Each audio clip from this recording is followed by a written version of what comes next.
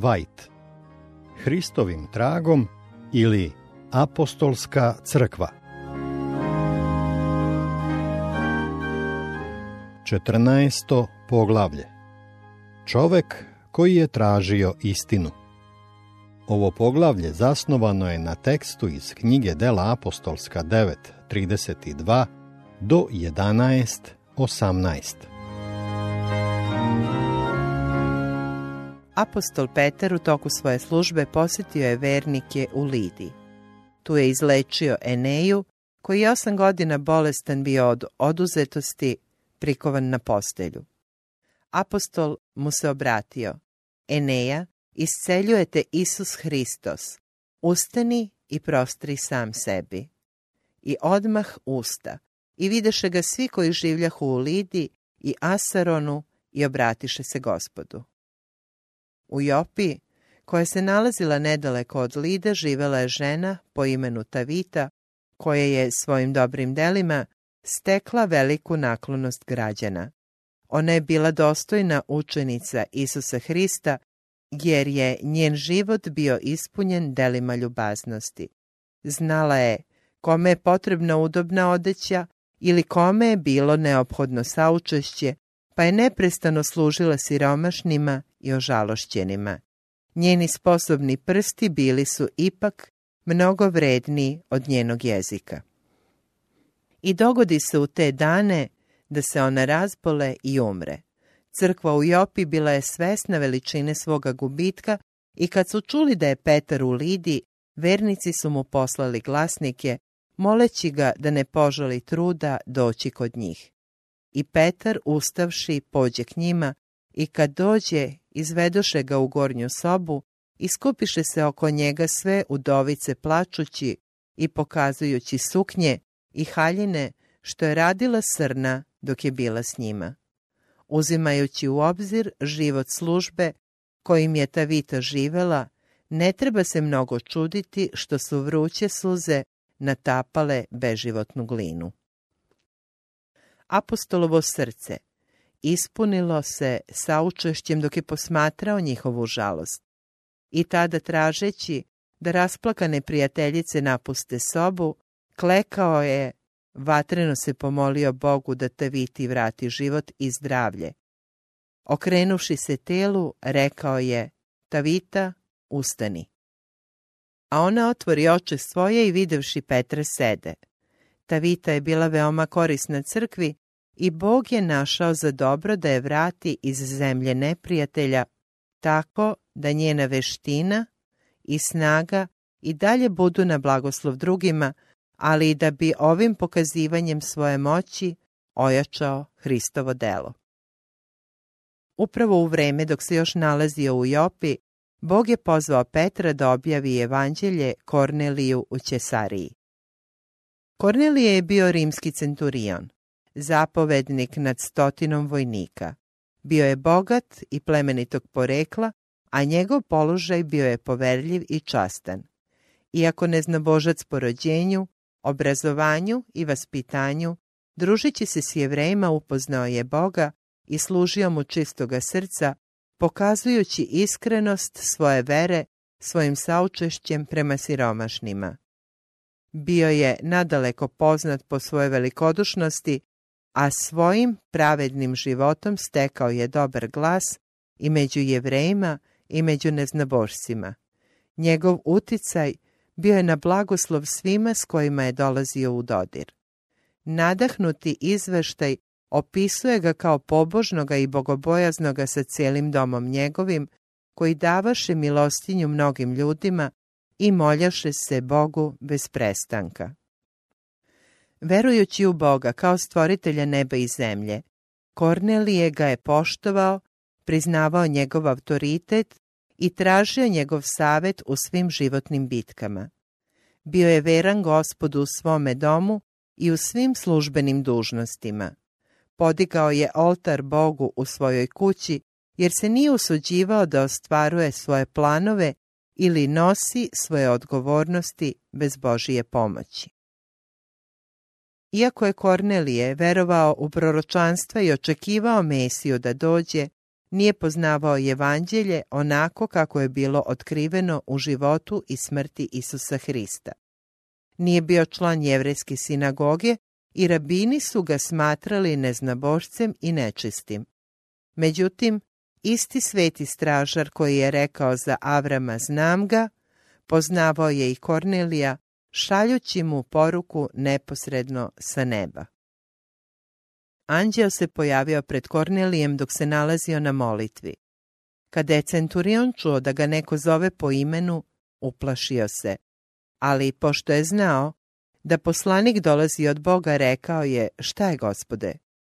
Anđeo je odgovorio: molitve tvoje i milostinje tvoje iziđoše na pamet Bogu i sada pošli u Jopu ljude i dozovi Simona, prozvanog Petra, on stoji u nekoga Simona kožara, kojega je kuća kod mora. Podrobnost ovih uputstava, u kojima je bilo navedeno čak i zanimanje čoveka u čijoj je kući Petar stanovao, pokazuje da je nebo upoznato s istorijom i poslovima čoveka u svakom delu njegova života. Bogu je poznato iskustvo i delo skromnog radnika, isto onako kao i delo nekog kralja koji sedi na svom prestolu. Pošalji u Jopu i dozovi Simona. Na taj način Bog je dokazao koliko ceni evanđeosku propovedničku službu i svoju organizovanu crkvu. On nije zadužio nekog anđela da Korneliju ispriča istoriju krsta. Čovek podložan, kao i sam centurion, ljudskim slabostima i iskušenjima, trebalo je da mu otkrije razapetog i vaskrslog spasitelja. Bog nije izabrao anđele, koji nisu nikada pali, za svoje predstavnike među ljudima, već ljudska bića, ljude sa istim strastima, kao i oni koje će pokušati da uvedu u spasenje. Hristos je uzeo ljudsku prirodu da bi mogao da se približi ljudskom rodu. Bogo čovek spasitelj bio je neophodan da donese spasenje svetu. Ljudima i ženama bio je poveren sveti zadatak da objave neiskazano bogatstvo Hristovo. Efesima 3:8.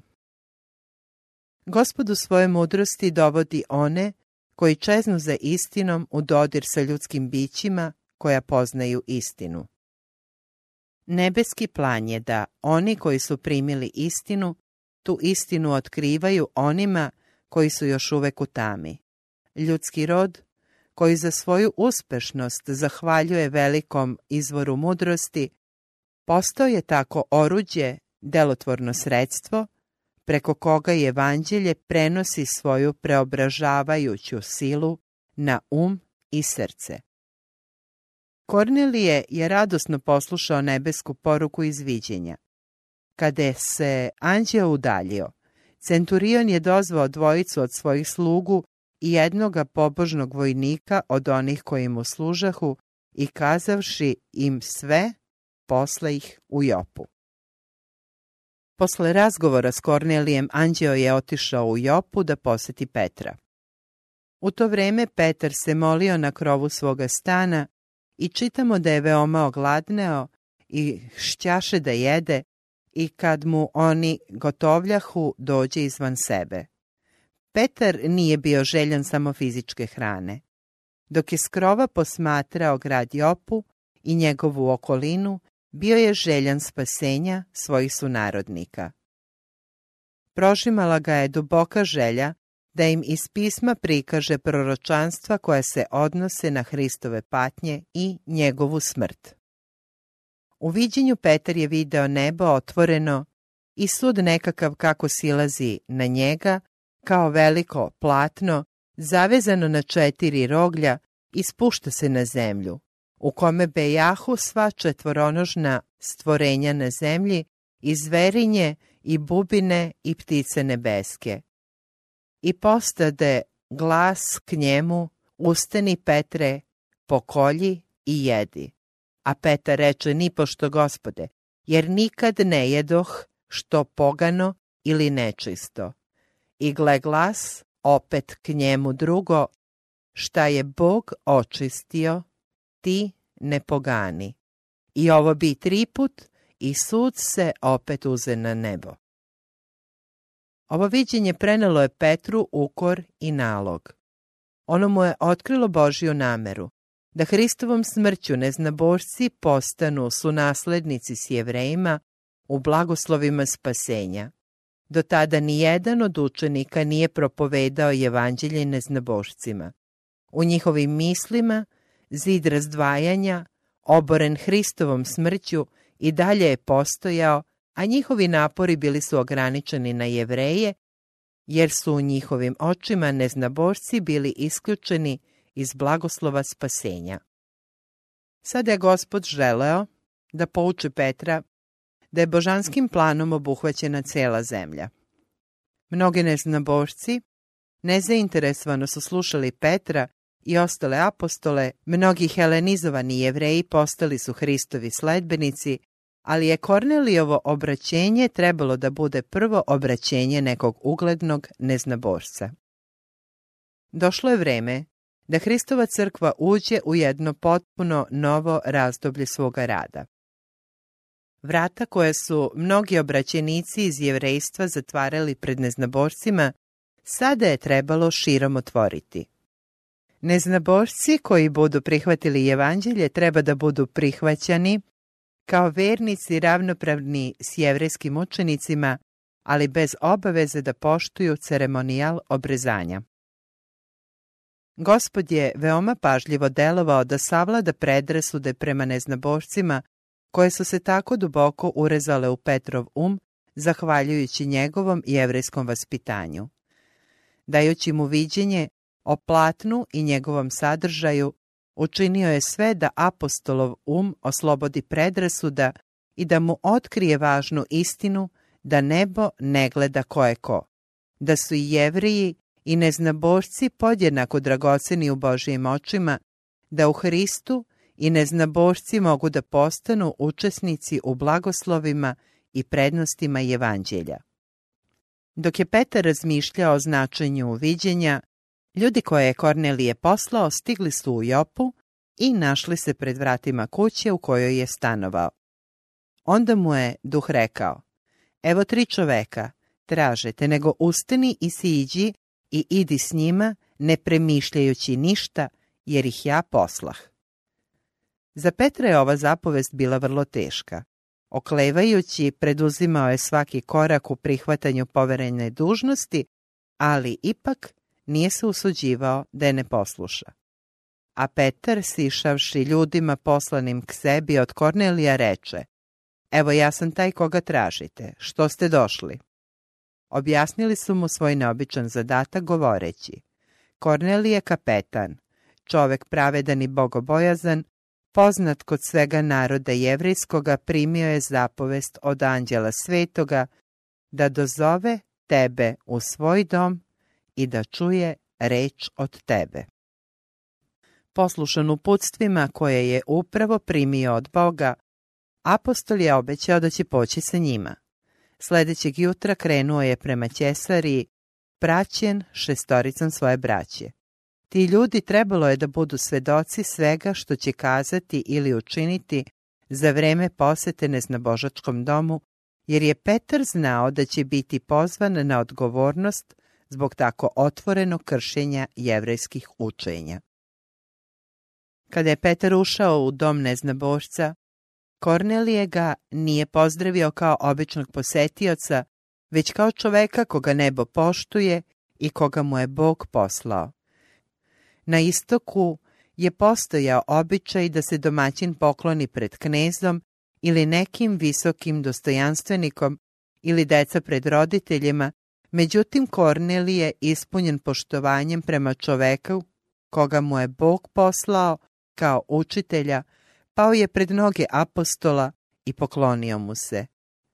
Petar je bio užasnut, podigao je centuriona i rekao: ustani, i ja sam čovek.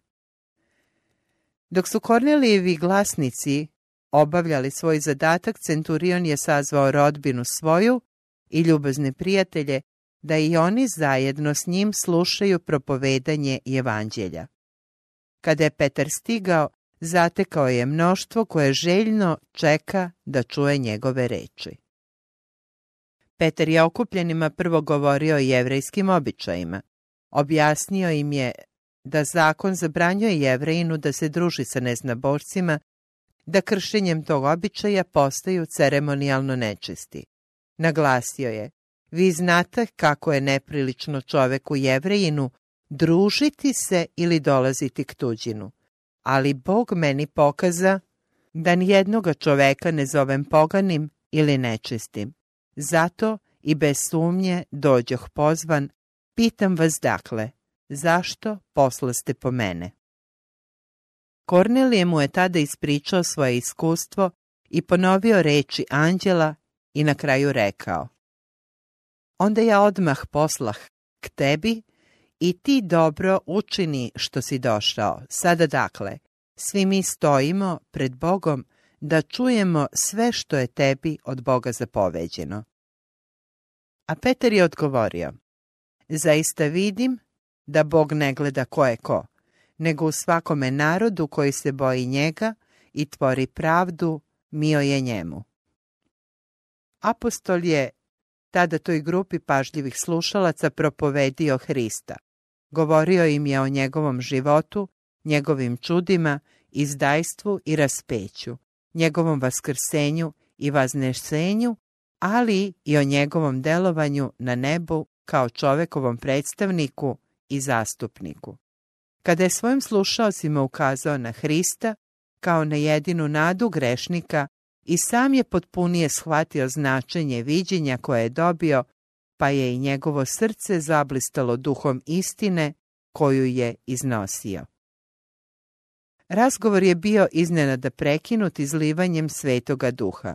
I dok još Petar govoraše ove reči, siđe Duh Sveti na sve koji su slušali reč. I udiviše se verni iz obrezanja, koji bejahu došli sa Petrom, videći da se i na neznabošce izli dar Duha Svetoga, jer ih slušahu gde govoraše jezike i veličaše Boga. Tada odgovori Petar: da li može ko vodi zabraniti da se ne krste svi ovi koji primiše Duha Svetoga kao i mi? I zapovedi im da se krste u ime Isusa Hrista.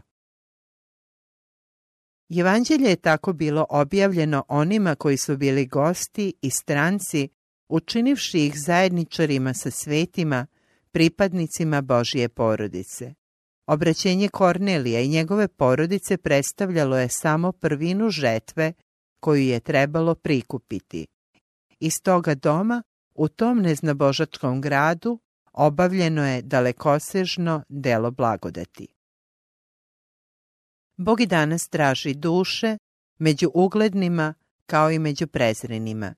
Ima mnogo ljudi koji su slični Korneliju, ljudi koje Bog želi da poveže sa svojim delom u svetu.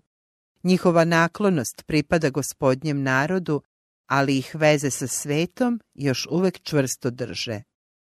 Potrebna im je moralna hrabrost da stanu na Hristovu stranu.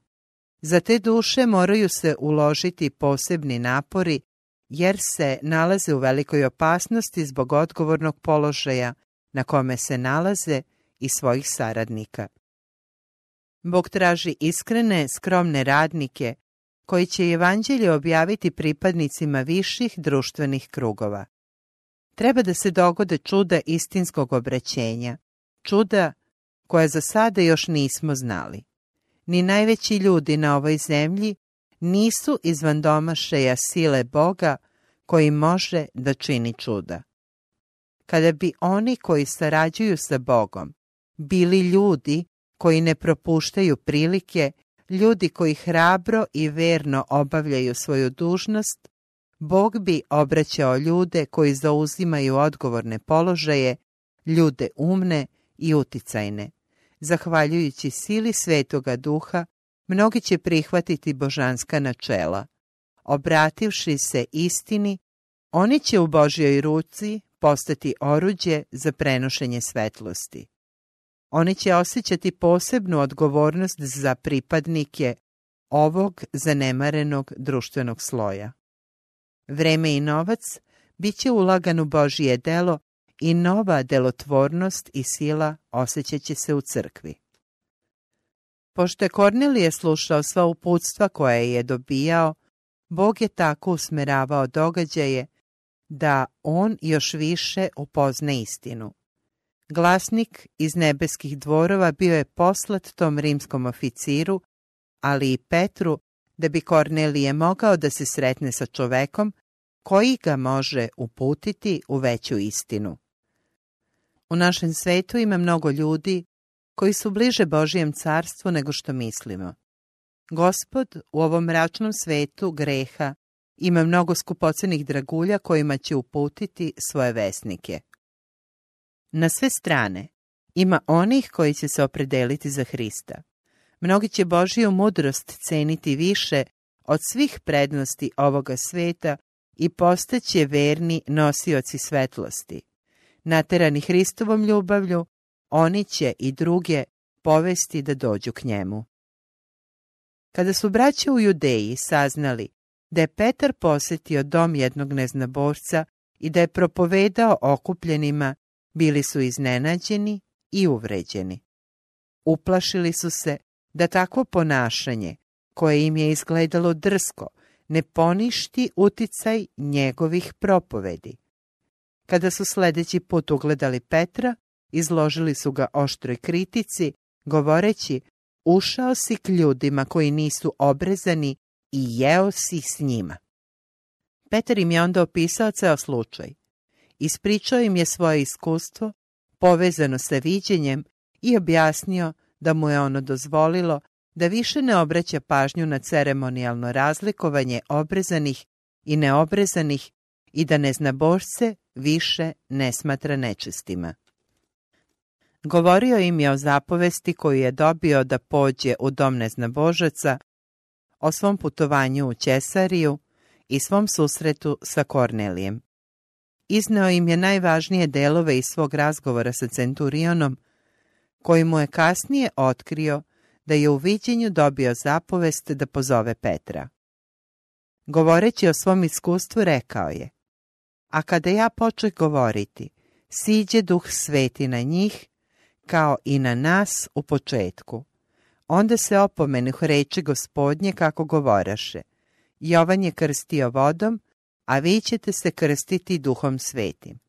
Kada im dakle Gospod dade jednak dar kao i nama, koji verujemo Gospoda svojega Isusa Hrista, ko ja bejah da bih mogao zabraniti Bogu. Kada su čuli ovaj izveštaj, braća su zaćutala. Uvereni da je Petrovo ponašanje bilo u potpunom skladu sa Božijim planom i da su njihove predrasude i isključivost potpuno suprotni duhu evanđelja, slavili su Boga govoreći: dakle, i neznabošcima Bog dade pokajanje za život. I tako postali su oslobođeni međusobnog sukobljavanja. Predrasude su bile uklonjene, isključivost utemeljena na stoletnim običajima bila je napuštena i otvoren put objavljivanju evanđelja među neznabošcima.